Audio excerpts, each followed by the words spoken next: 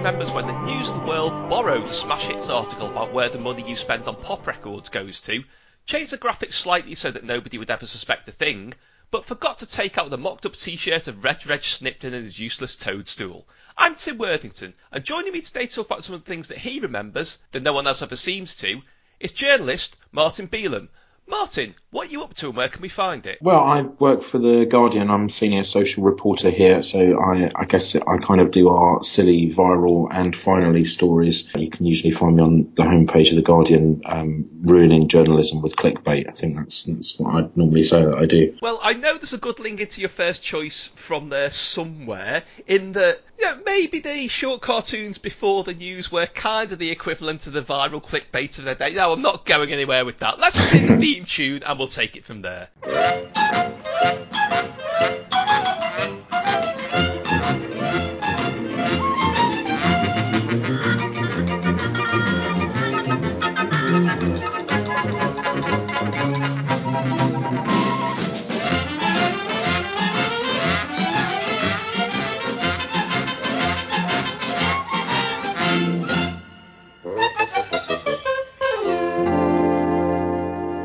Right, well, you've probably just heard that and thought, that theme tune sounds a bit like a certain other theme tune, but I can't put my finger on it.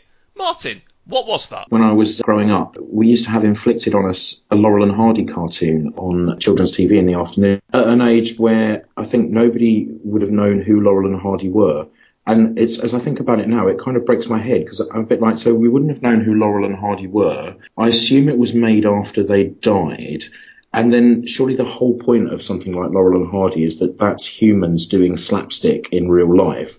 Whereas if you've got animations, you can do whatever you want anyway, which is why it's usually Tom and Jerry and the, Roadrunner tricking Wile E. Coyote into a tunnel and those sort of things. I kind of just don't really understand how a Laurel and Hardy cartoon was ever a thing. Well, I did look into it. I found out it's from 1966, made by Hanna-Barbera, but it was actually because a guy called Larry Harmon, who was TV's Bozo the Clown, apparently. No, means nothing to us over here. But after Stan Laurel died, he bought the rights to their faces. I am not joking. He contacted their families and bought the rights to their faces and went to Hanna-Barbera and said, let's do a cartoon. Now, as you said, taking them out of reality and into cartoons, that was my big problem with it, because in the opening titles, I'm sure you remember, it split into 4 boxes, where it had them doing various, I say standard Laurel and Hardy antics. It was like being chased by a crocodile, and I think they were in a chariot race in one of them. But one of them had Ollie flapping his arms and flying, and Stan chasing after him, and yeah, that happened every time you saw Laurel and Hardy, didn't it? It's just, I remember the animated Star Trek, and that kind of made sense in a way because you could do it on, you could then do space on a budget and you've got the original voice cast. And didn't with that, they actually had an alien as one of the people on the bridge, didn't they, on the Enterprise? And so that makes more sense because it was always like a sci-fi fantasy thing. But I don't know, I just like, if you're doing slapstick cartoon, why pretend to be real people? It just doesn't, it's not funny having a piano fall on your head if someone's just drawn it. It's like, if you've managed to pull that off in real life, that's funny. I think it would actually be quite horrific if it happened. But it wasn't the only cartoon like that, actually, because, again, it's only me that remembers this, but I assume it was late 70s, there was another, again, Hanna-Barbera cartoon called The Robonic Stooges. So, post $6 Million Man, post Bionic Woman, they had Curly, Larry and Moe. In the opening titles on the conveyor belt being operated on by this kind of Biotronics machine. And they had extendable limbs and X-ray vision and so on.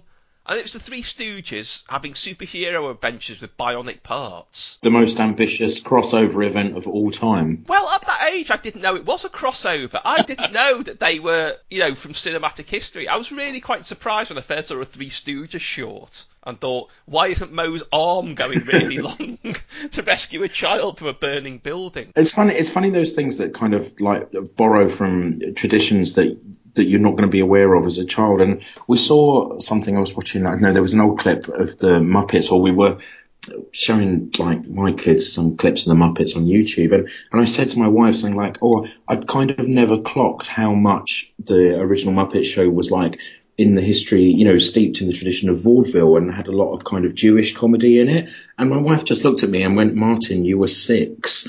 And I suppose, it was just the Muppets. But I do find it fascinating the way those sort of children end up learning those kind of tropes of different types of theatre or comedy or stuff through the way it's presented to them in the shows they watch now. It has always been a thing of people trying to sell the past to young children in a kind of quite a patronising way, in a sort of, you must respect this is important way. Obviously, they won't show much respect for Laurel and Hardy, but I point to things like the way the BBC always put on things like Edgar Kennedy shorts and so on in the summer holidays, and I'd be sat there age 6 thinking, but Battle of the Planets has just been on. I don't want to watch this boring black and white man. I think people don't understand quite often that that's the wrong way to do it with children. I mean, I know we've both been following closely Doctor Who on Twitch, and I know that's not really children watching, but that's exactly the right way to do it, because it's always been in the past, people say, "Oh, you must watch all 4 parts of An Unearthly Child, it is significant," and people think, no. And then when you give it to a younger audience on their own terms and say, watch it, react to it how you want, they really like it. Yeah, I had a bit of an epiphany on that a while ago, in that because my children have watched the Sarah Jane Adventures and absolutely lapped that up. And so one night I showed my daughter, who's 8, the Time Warrior, because it's the introduction of Sarah Jane Smith as a character, and I thought she'd be interested. And after about 15 minutes, she was really bored of it. And I just suddenly thought, it's like, obviously I care that she'll really like that, but why? It would be like my dad having sat me down to watch something from the 1940s when I was growing up in the 1970s. It's like, I might have liked it, but I'm never going to be that passionately into it. And I just suddenly relaxed myself about the whole idea that my kids had to get into the whole of Doctor Who. It's like the fact that my daughter has got into the 11th Doctor and Amy and Rory, I should just be happy enough with that. I don't need to make her sit through Time and the Rani and explain why, that's still actually decent despite the production values or this, that and the other, and which obviously Time and the Rani isn't, but and so I've just kind of relaxed about that a bit more. But it is that thing of like, how do you try and introduce children into cultural things you like without becoming, so overbearing that it turns out, my kids will get into classical music just to spite me because I've pushed miserable indie stuff at them so much for the last 10 years. Is it Clickhole or somewhere is that article about, dad ruins child's life by making them into popular culture that's completely irrelevant to, anything they're going to talk about in the playground the next day. Well, I dread to think what they'd turn to if you made them watch Time and the Rani. I'm not sort of drawing any parallels here, but the choice of song title for your second choice is quite interesting in this context.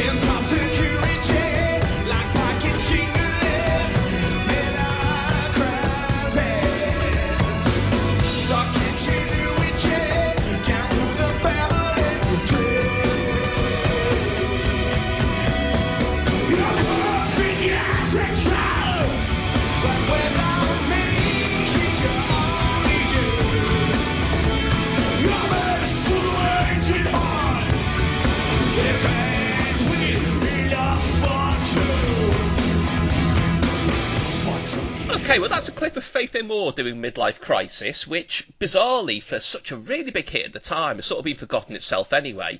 But we're actually looking at a specific performance of it here, aren't we, Martin? So my memory of this is that it was out, and it must have been in 1991 or 1992. And I was at university, and it was the first year at university. It was in a shared flat, and Top of the Pops was still appointment TV. It was about the only time we all crawled out of our rooms and sat in this tiny little kitchen area where we had a bit of telly. And Faith No More were on Top of the Pops, and they did that, and it was absolutely blinding. And I went out and bought it the next day, but the version I bought then didn't sound like what had been on Top of the Pops. And the way I remember it is that basically because of the line mentioning your menstruating heart, like Top of the Pops had just put this amazing like heavy flange effect all over it, or spun the record backwards, or done something weird. And I thought that was just like an integral part of the chorus. It was like it built up to that amazing chorus, and then there's just this weird wall of noise for a bit, and then it goes into and that wasn't on the version that I got. We hadn't recorded it, so I've never seen that clip again or rewound it. But that's my memory, that Top of the Pops did something to stop you hearing the word menstruation, but then it made the record so much better. Well, I did go looking for it, couldn't find it, but I absolutely can see that happening, because 1992 in particular was a weird year for Radio 1 and Top of the Pops, censoring records in odd ways. I mean, there was, everyone forgets, everyone says, oh, how did they play Ebenezer Good on Top of the Pops? How did they get away with that? They didn't. They used the remix version from the B-side, which Mr. C did live rapping over and changed some of the lyrics, which sounded nothing like the single version. That was really weird. And of course there was that famous version of Sexy MF by Prince, where on the start it had Simon Bates saying, this isn't the version you can get in the shops. And explaining that the sexual swear words are being removed. And I think it went like sexy with that shaking that ass, they left ass in, so I can absolutely see that they do that, because that's a record in the top 10 with a taboo word, really. And for the benefit of anyone who doesn't really know Faith No More, they were not using it in an offensive context. It's quite a feminine, sympathetic lyric, Midlife Crisis, really. But obviously you can't really say that on Top of the Pops in those days, so obviously it's going to be obscured. I just want to know what effect they used. In my head, I mean, I remember Susie and the Banshees being on Top of the Pops doing Dear Prudence, and they clearly just got the same sort of like electronic special effects board that they were using for Doctor Who at the time. And so in the bit of that where it kind of went in all phasey and flangy, they kind of made Susie look like all digital and black and white shadows. I remember that making a real impression on me as a child. And so in my head, that's what they kind of did for the Faith No More thing. And I feel like, they kind of probably inverted the video or something just to make it, I don't know, it was basically the reason I went out and bought the record the next day. And it just wasn't the same track at all. Well, have you ever had any other record experiences like that? Because I do know someone who, I don't know if you ever listened to when Chris Morris was a Radio 1 DJ, but he's forever playing odd bits of, Prince Charles A. Minister Smack to Your Child over the top of records, things like that. I know someone who, because Chris Morris was an early convert to Beck, he really pushed Mellow Gold on his Radio 1 show. And hello, Justin, if you're listening. Justin Lewis went out and bought Mellow Gold on the back of hearing it on Chris Morris's show, and was surprised that all the weird speech samples were actually part of the Beck record. Oh. They weren't Chris Morris's additions. I mean, did you ever find anything else didn't quite match up to how you'd heard it? I've got a weird thing now. I mean, this is just, obviously I'm an absolute 80s nerd, but there's a Thompson Twins 12-inch. It was the B-side to In the Name of Love when it came out, and it's called In the Beginning. And the version that I used to have taped off of my uncle's 12-inch single, that is the version that I know backwards in my head. None of the stuff that's been reissued or put on streaming or anything is the same mix, and it drives me nuts because it's just like the version in my head is so different to the version that's available anywhere that on all the reissues always claims to be the version from that 12-inch. And I always think there's just some poor intern who at some point in the 90s had to pull the tapes of a load of music they weren't interested in to digitize it, to, get it onto streaming services or put it out on CD reissues, who just basically didn't know the stuff. And made the mistake at that point, and that mistake has just been replicated onwards to the fact that and I don't have my vinyl anymore. I used to have it on vinyl, and it's just incredibly frustrating to not have that slight precise version. Tobacco Road by the Nashville Teens is another track that I feel none of the versions on the streaming services are the same as the record my dad used to have that I used to play when I was a kid. They must have used a slightly different take or a slightly different recording session. It's incredibly frustrating. Yeah, I mean, we're getting completely away from Faith No More, never mind the 80s here, but similar to that, I mean, I'm appalled there's an alternate version of Tobacco Road out there. That is a perfect record that should be left as it is. But why has nobody else ever noticed there are two slightly different versions of Itchy Park by the Small Faces, and in one of them, the phasing doesn't work properly. And that seems to turn up on compilations a lot. And no, you want the one that was a hit single that was famous for its phasing, not the one that slightly sounds as though somebody's opened a window in the background.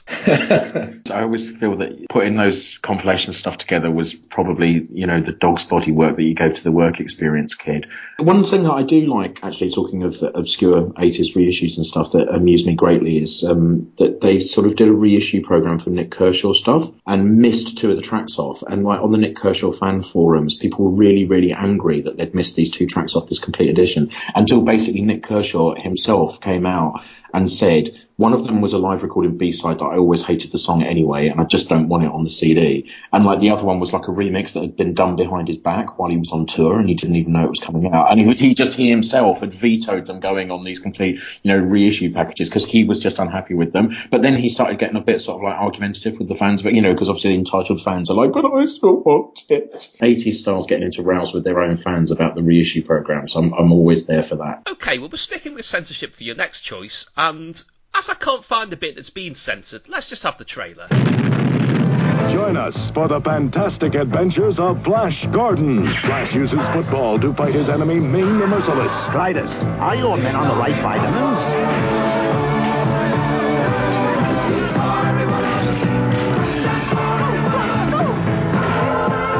Will Flash's strategy prove successful? Will he survive? Find out now at a theater near you.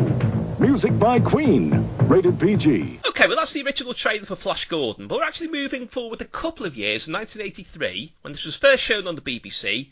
What did you notice, Martin? So I've got a really clear memory of going to the Flash Gordon movie. So we have this wonderful, in Walthamstow where I grew up, this wonderful Art Deco cinema that played host to loads of bands. And my mum went and saw the Beatles there. And I remember going to that cinema to see the original Star Wars movies, the original Superman, the Star Trek. And my dad took me to see the incredibly glorious, colourful camp version of Flash Gordon that came out. A movie I just can't quite understand how it ever got produced in that way. And it's just brilliant. But what I remember about it was that there was a bit where there was like a villain type person who was standing at the top of some stairs and they dissolved into this sticky black puddle type thing that ran down the stairs. And I remember my dad mention it to my mum when we got home from seeing the movie. And so it feels like it was a thing that was quite a standout scene. And then I've never ever seen it again or seen any reference to it. And I feel like it was cut at some point or cut for being shown on the television.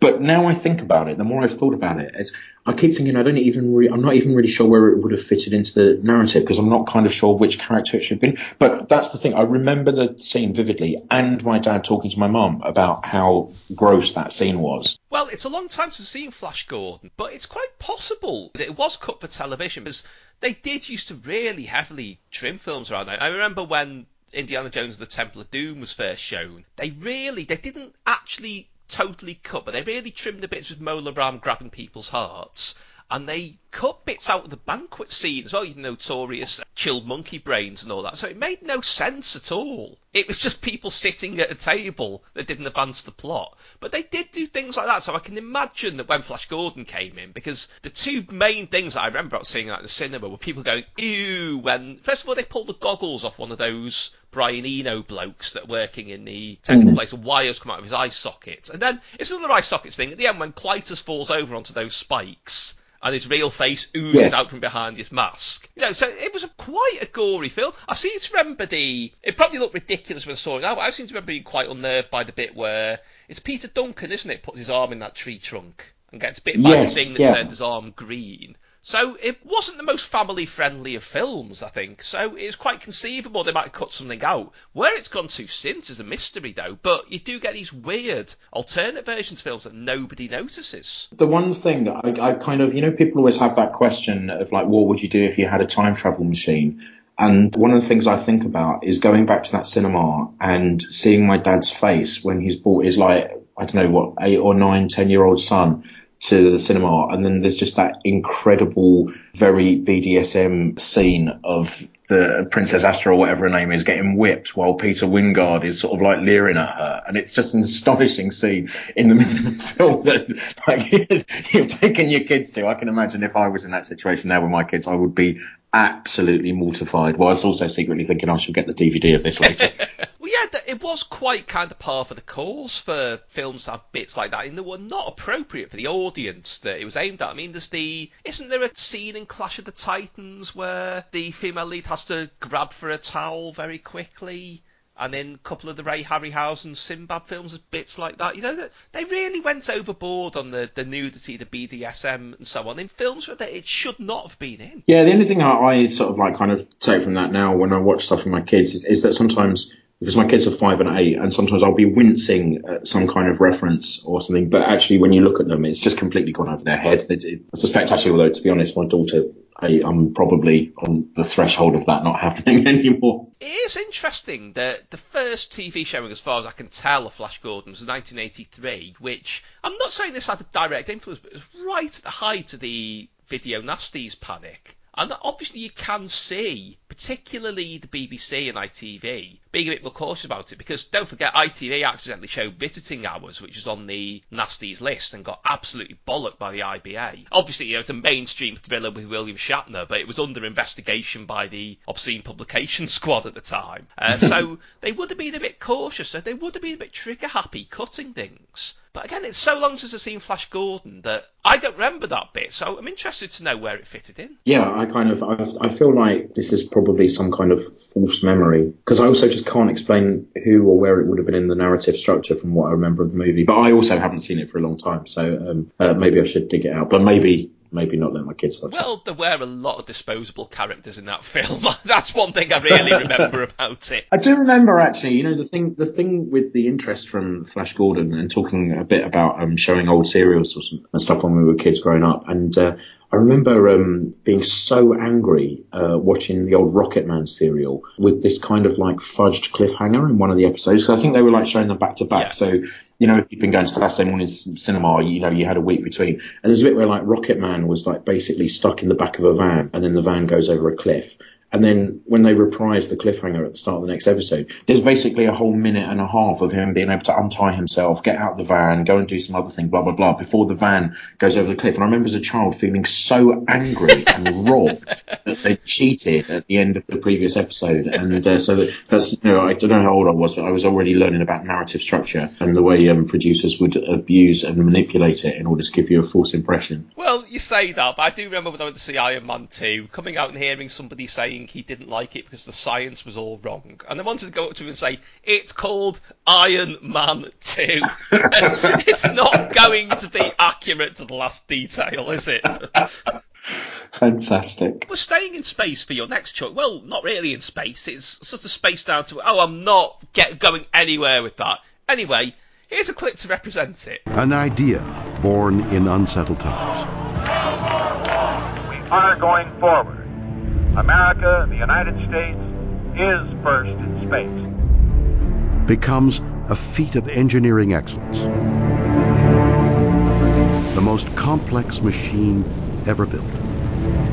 To bring humans to and from space. Roger, roll, Discovery. And eventually construct the next stop on the road to space exploration. Okay, well, that was William Shatner narrating the story of the space shuttle, but one detail it doesn't cover is your next choice, Martin, which is... So I feel like I saw the space shuttle on top of a jumbo jet at an air show that I think was at Southend. And so, again, it feels like, I was on the beach, or like on the railings by the beach, and, planes go past it, as they do at an air show.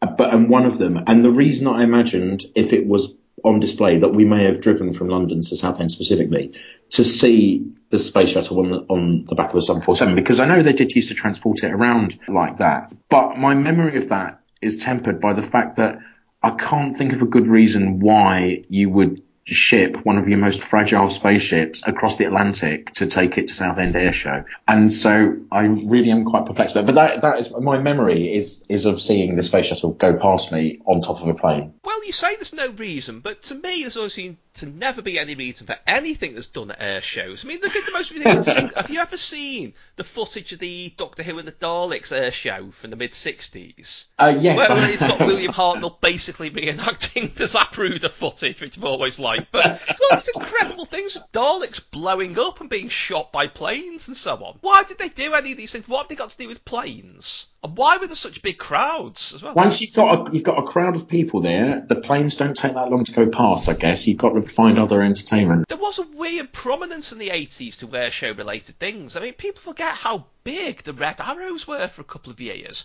No, I know they're still popular now. I mean, just yesterday at the time of recording, everyone was getting really excited on Twitter because the Red Arrows had done a flyover. But they were almost celebrities for a while in the 80s. They were forever on chat shows and so on. I'm not sure why that was. So I actually went because I work in King's Cross, and I suddenly thought, that RAF fly past is going to go over. And I thought, it's only 20 minutes to get down to Green Park, isn't it? So I thought I'll go down to Green Park and and then I'll definitely see it properly. So I got there, and I hadn't really, as an ardent anti-monarchist, I hadn't really thought through how much of a royal occasion it was going to be. And so I sort of arrived just outside Buckingham Palace as the royal family were coming on the balcony, and everyone was cheering and clapping. And I don't think I've ever felt so out of place in all of my life. And I was just thinking, I just wanted to see some planes go over. I didn't realise I've now, inadvertently supported the royal family. And I thought the flight past was wonderful, but I'd made this dreadful miscalculation, because in my head I thought it'd take 20 minutes to get there, 10 minutes for the planes to go over, 20 minutes to get back to the office. No one will even notice I've gone. And I kind of hadn't taken account of the fact that everybody who went to see the thing was also going to be trying to get out of the park in that same 20-minute period. And so I ended up having to enjoy a traditional journalist's extended lunch break by finding a place where I could have some refreshments until the crowd had dispersed. But at least these days you can at least carry on writing on your phone, so you're not quite completely out of the office. But it was a little bit of a Red Arrows related miscalculation in my working day yesterday. Are you absolutely certain that Caspar Weinberger wasn't there when you saw the space shuttle and you inadvertently supported him? I'm not sure. I feel like possibly the Flash Gordon and the space shuttle were just the product of an overexcited sci-fi fanatic child's dreams that then became wrongly classified as actual memories as I grew up. But again, the space shuttle itself was a huge thing in the 80s. I mean, I think there's a pretty obvious and unpleasant reason why, it became less of a thing as the decade wore on. But it was an icon, really. I remember having a toy space shuttle. That's quite an odd thing to have, really. Because you have toys of fictional spacecraft, not real ones. I had a toy one, and also I remember I really wanted, there was a very big Airfix kit version of it that I always really wanted for my birthday and Christmas and never got. It's probably wise to think of it as a parent now, is all that means is that I'm just going to make it badly, get glue everywhere, and then it's just going to take up a load of room in my bedroom. It's going to sound like such a deeply jaded parent these days. But yeah, it was big. And I remember, again, it's like I feel like I remember this, although I'm not sure the time zone works or whatever, but my memory of the first space shuttle disaster is coming home from school and my mum opening the door and saying to me, they've lost the space shuttle, and my brain not kind of comprehending what she meant and kind of like going like, what do you mean they've lost it? As in like that, they couldn't get through to it on the radio or something, rather than it having exploded. But yeah, I mean, there was something really interesting about the design, and I think after the moon landings, space and the space race had become so like boring and mundane, and the space shuttle design was something new and very different, I think, for people to be interested in about space exploration, because there was such a big gap, wasn't there? It's like, as once America had reached the moon, the Russians kind of lost interest in financing the whole thing, and then you had Skylab for a bit, and whereas you feel like we've got more sort of continuous, interesting space missions now, photographing the planets on the outer edge of the solar system, or the X-planets, some of them sadly are. And the space shuttle somehow captured that. I do like the probably apocryphal story that the booster rockets are that size because they had to be transported on railways, and so there was a restriction because it had to go through a tunnel at some point, and that, railway tracks are set that far apart because that's how big you built axles, and axles are built that way because it is the right size to incorporate two horses on Roman carts. And so effectively there's a way where, the size of a Roman horse's bum has influenced the design of the space shuttle 2,000 years later because of the size of a tunnel. It's a wonderful story, but I suspect apocryphal. I think they probably just worked out how much volume of fuel they needed in those booster rockets and built it around that. Well, I think the apocryphal element is that I genuinely believe this. The size of railway tracks was based on accommodating that thing where Laurel and Hardy stood on it, and it had the two handles that went up and down, and they went along for about an hour and then got faster and faster when the train came closer to them. Now, that didn't happen in the cartoon, did it? No. Right, well, we're stuck in the 80s for your next choice. Now, this is a pop record that's definitely not forgotten, judging by the reaction when it showed up on Top of the Pops on BBC 4. But we're going to be looking at a slightly different aspect to it.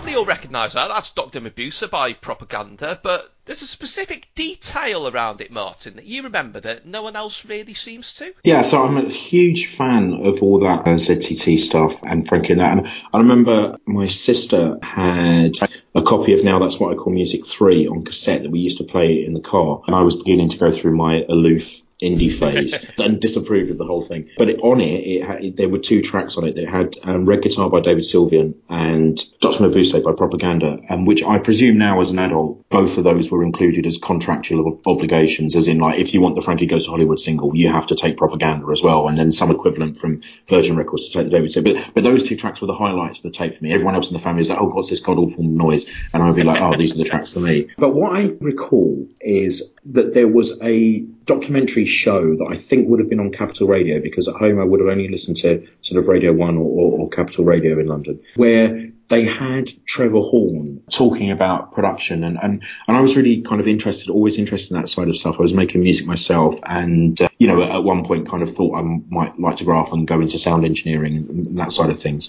What I remember is that he was basically, they must have been in the studio and they were playing the multi-tracks of Dr. Mabuse, and he was talking through how you would do a remix of it. So it was kind of like he just would bring up the drums and then the bass, and like, now we're going to add this bit and now we're going to add that bit, which I feel then became the basis for when Frankie came back with their very poorly received second album, and the lead single was Rage Hard. The first 12-inch mix of that had a woman talking about how you do a 12-inch remix. And I'm sure that was inspired by Trevor Horn having done this on this radio show. But I have this memory of someone talking through all the different parts of Dr. Mabuse as they bring them in, and there's all that weird stuff on that record that you can only really hear on sort of like the instrumental mixes, where he was talking about how they'd chucked a load of china in a bath to get an explosion sound, and there's like all this out of tune orchestra freaking out in the background, and you kind of can't really hear it on the album version or the 7-inch version, but in this he was like going through it and playing all those little bits, and it's funny, I don't know why I didn't record it, because it sounds perfectly like the kind of thing I would have recorded off the radio at the time.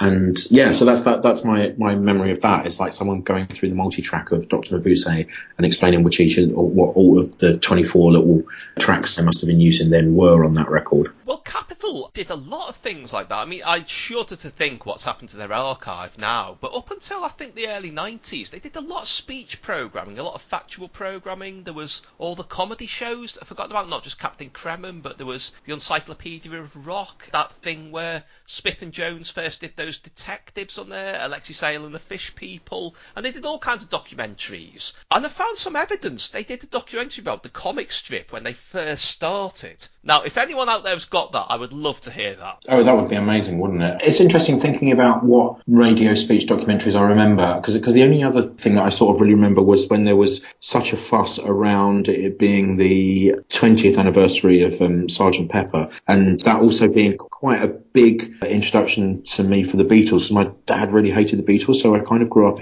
despite having been surrounded by loads of music and loads of rock and roll, he was really into Elvis and, Buddy Holly and all those kind of things. He just kind of really didn't like the Beatles, so I sort of grew up in this Beatles-free household. So then, like, documentary about the recording of Sgt. Pepper, I remember that as being my first real introduction to the Beatles. Well, I remember something slightly different from the 20th anniversary celebrations, which was in Granada we got, I'm not even sure if this was networked, but a really incoherent documentary called It Was 20 Years Ago Today that went on about the yippies trying to levitate the Pentagon and, all kinds of unrelated stuff about Carnaby Street and so on. But in the middle, for no real obvious reason, because there wasn't any sort of contextual remarks to it, it had Pink Floyd, the Syd Barrett lineup, on, I think it was Seen at 6:30, the old Granada news show from the 60s, doing Interstellar Overdrive, which I hadn't heard before then. And I was like, what? What is this? So I came away from a documentary telling me that Sgt. Pepper was the best album ever made, thinking, what is that? I want to hear more of that. That's Interstellar Overdrive has become one of those things that I just can't listen to ever again, because when I was at university, the guy who was living in the room next to me one night just got completely stoned and then just blasted it out on top volume about 17 times in a row. I just can't even face thinking about it as a track anymore. Please say, for the sake of your sanity, it was the album version and not that earlier tryout where it sounds like Sounds like somebody's hit the Hollies over the head.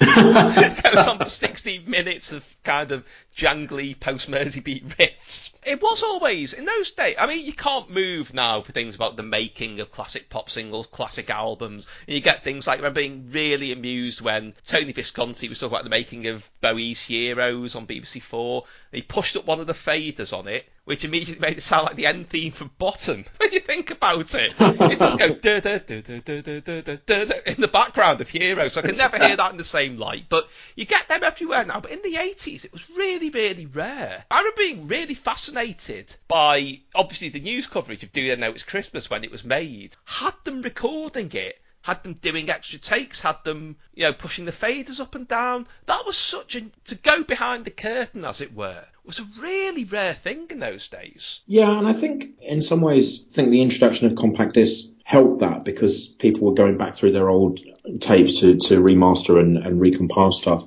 My friend Rob the other day, Rob Manuel, who used to work with me at Us vs. Them and runs Beta, was like basically saying that no album has ever been improved by lengthening it. And I just think those kind of like 4 CD reissues, deluxe package things, I can't think of any sort of like demo version, alternative version that I've ever preferred over the one that was eventually released and that I got used to. And I particularly find it weird with new albums. So like the new Manic Street Preachers album comes immediately with a deluxe version that includes like the demo versions of all the tracks. And it's like, so what I've got an album and then some slightly less well-recorded versions of the same songs. Like, why do I want the slightly less well-recorded versions? Well, I've always said, and some people have basically accused me of blasphemy for this, I had no interest in the Pet Sounds Sessions box set because I've always seen the original CD of Pet Sounds, where it has the 3 bonus tracks, which is the unused track Trombone Dixie, the alternate lyrics of I Know There's an Answer, and a bit of vocals from, I think it's Don't Talk, Put Your Head on My Shoulder, that they didn't use. That's less than 7 minutes in total. And that's all you need to know about the making of the album. Here's 3 things that didn't quite make the cut. I don't want to listen to endless variations of them doing slightly different harmonies on songs I know backwards anyway. So it goes too far sometimes. There is too much available because not even because something's deemed a classic. There was a 2 CD of A New Morning by Suede. In fact, I think it was a 3 disc. I think that had a DVD as well. Most people didn't want the original album in the first place. Yes. Yeah, I'm always intrigued with the idea of blockbuster movies, intentionally recording stuff to become the deleted scenes. I know my wife's been extra on a couple of things that eventually haven't made it into the final cut on the movies for like the Marvel movies. And I keep thinking, we must get the DVD because she's probably going to be in one of the deleted scenes. But then you're beginning to wonder whether they ever intended to put those scenes into the movie in the first place. I can't get my head around the fact that, when I, as a kid growing up in the 80s, I always used to buy the 12-inch singles of everything.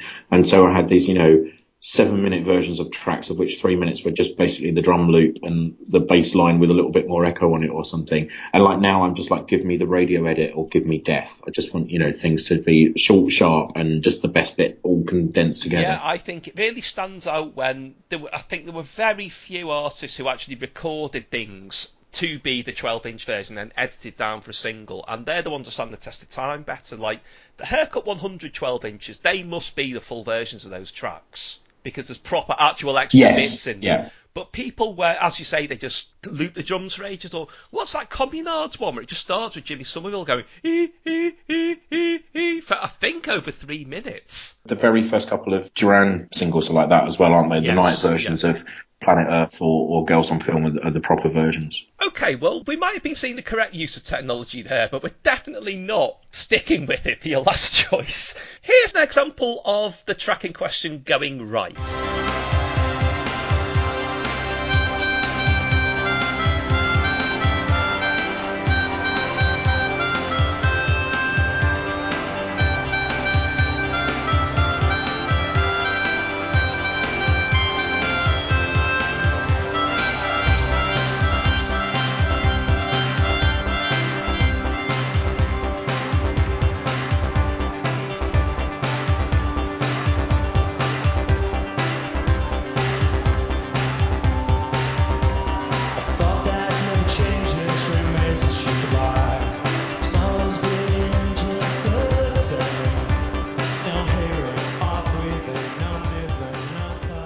Okay, well, that's a successful live version of Your Silent Face by New Order, but Martin, you saw it go horribly wrong once. Yeah, so in 1987, I went to see New Order a couple of times. But the first concert I remember going to see was my parents taking me to see Cliff Richard at the London Palladium. My dad was a big Cliff fan. I mentioned he really liked rock and roll. And so we went to see that. And then I remember going to see Ultravox and Tears for Fears, like with friends, and like a friend's dad would go along with us.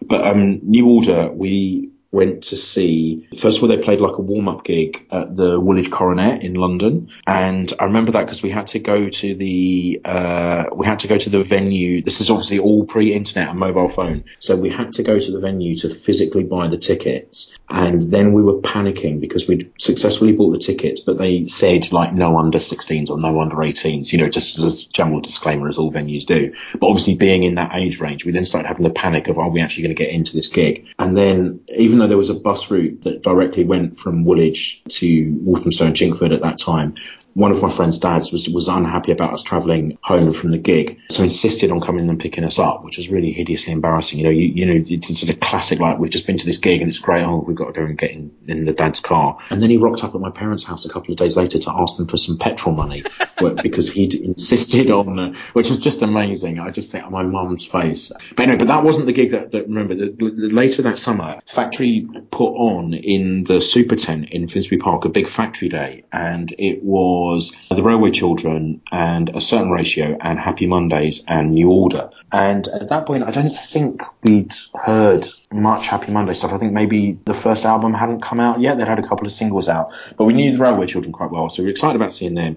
Happy Mondays was amazing. I remember being right down at the front in the mosh pit and just thinking this was, you know, an incredible thing. And then A Certain Ratio come on, and they were good. That was during their fourth era, so probably not their greatest era, but, you know, they were good enough.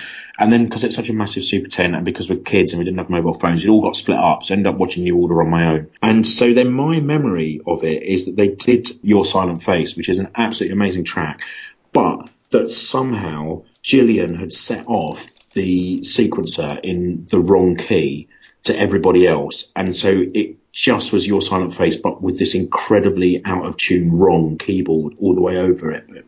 And that's my memory of it. But the thing is, I suspect, you know, because they're the kind of band who there are extensive bootlegs of, so you could probably find it. I did used to have a bootleg cassette of the gig that we went to see at Woolwich, and, you know, like a few weeks after the gig, you'd go to Camden Market and get one of those cassettes with badly photocopied cover. And so I had that, but I never got a bootleg of the Finsbury Park gig. But there's a bit of me now that wonders, there was always this thing about Gillian not being able to play the keyboards, and I just wonder whether it was something that came out of the sort of like kind of sexism that was in the music press in the 80s and that, and effectively she was always seen as the drummer's roped his girlfriend into the band, rather than the fact that she quite clearly could program complicated synthesizers. And when I thought about this for this podcast, I suddenly began to think, why out of New Order, who have always been like interesting but a bit ramshackle, did that idea that Gillian couldn't play the keyboards really, you know, take hold? And I think it's quite interesting about the kind of attitudes at the time to having a woman in the band. Yeah, I think there's, you know, ironically, that was around the same time as C86, when suddenly, you know, women in alternative music were basically saying, we are here, there's nothing you can do about it.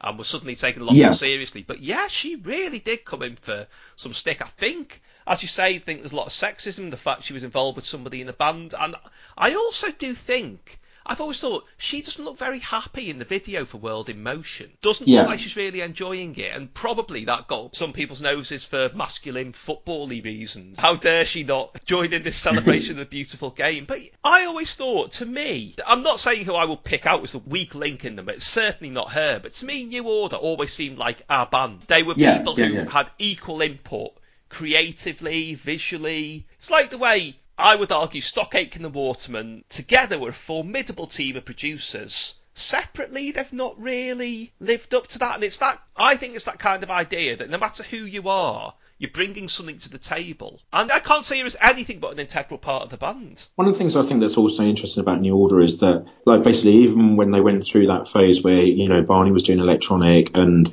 Peter Hook had that, was it called Monaco, that thing that he did? He had Monaco, but he had Revenge before that, which was dreadful.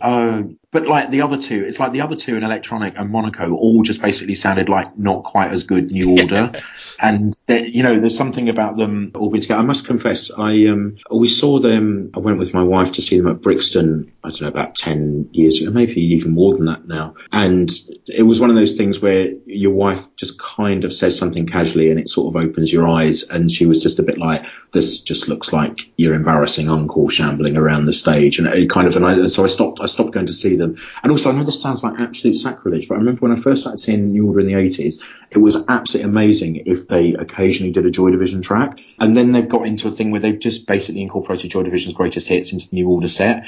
You know, that sounds like a really weird thing to say, but it's kind of like you go and see New Order and actually, oh, you're playing Isolation. Well, to be honest, I would rather hear something off one of the, you know, second or third New Order albums than this Joy Division track, and that isn't even really Joy Division because obviously Ian isn't there. But we saw them a couple of years ago at Latitude, and that was quite fun because my kids had got into a couple of New Order tracks that we've been playing them in the car. But then it's that weird thing with kids because they don't have the sort of like historical baggage of it. And so their favourite track was actually like Tutti Frutti off the last album. So like my daughter was, when they started playing that, my daughter was like, oh yeah, it's great, it's my favourite. It's like everyone else is going, oh, it's a track off the new album, time to go to the toilet in the bar. And there's one like 6 or 7 year old is going, yeah, come on, and knows all the words. That was quite funny. But they've also taken recently to playing everything in the sort of like 12-inch remixed style, which I can see how if you're a band you get bored of banging the singles out that sound like the singles. But on the other hand, you know, particularly at a festival when it's quite a casual fan crowd, it's like nobody needs the 6.5 minute Shep Pettibone version of True Faith. Just play True Faith, lads. Well, I did look up, just out of curiosity, Happy Mondays' set list from that show. And my jaw actually hit the floor because not only did they do Wah Wah, which is a B-side to 24 Hour Party People, which is one of their most overlooked tracks. I always really loved that. They did Desmond, which is on the original pressings of the first album, and it had to be taken off because it kind of interpolates Obla Di Obla Da. And I think there was something to do with Michael Jackson buying the rights to the catalogue around that time. Because a couple of years later, they did Lazy Itis with bits of Ticket to Ride in it with absolutely no problem crediting Lennon and McCartney. So it must be something to do with that. But they actually did Desmond live. You know, the number of times I saw them, I never saw them do that. I saw them a lot around that time, actually. Basically, pretty much any time they were coming down to London, I'd go to see them, which led to a hideous situation when, I don't know if you remember Snub TV. So BBC Two's like attempt at youth programme, which was pretty good, to be honest, Snub TV. There was loads of great stuff on Snub TV, like World Domination Enterprises that I remember being on there and things. Anyway, it was all stuff that I was really into. But it was on like at tea time. And so basically there was one tea time where we're all sitting around as a family eating dinner and I'm making them listen to, you know, what the god-awful racket that's coming out of the telly on Snub TV. My poor parents, in retrospect, but there you go.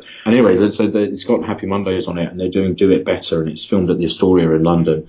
And then about 2/3 of the way, there's like this sort of slow-mo pan across the front of the crowd, and I'm right at the front waving to the camera in slow-mo, clearly absolutely off my tits. And it's just, as we're all sitting around having family dinner, it's just an amazing moment. And that clip is... still, you can find that on YouTube. I think that's the earliest evidence of me existing on the internet is me looking at absolutely stoned from 1987 or something. Well, there's your challenge for next time, listeners. Go and find Martin on Snub TV. Martin, it's been a pleasure. Thank you. Thank you.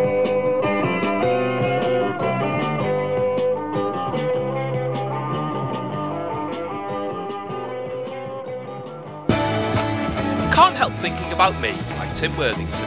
A big book full of old articles giving a new twist, looking at how and why I ended up on the BBC News channel with a big caption saying Clangers Expert. More details, timworthington.org.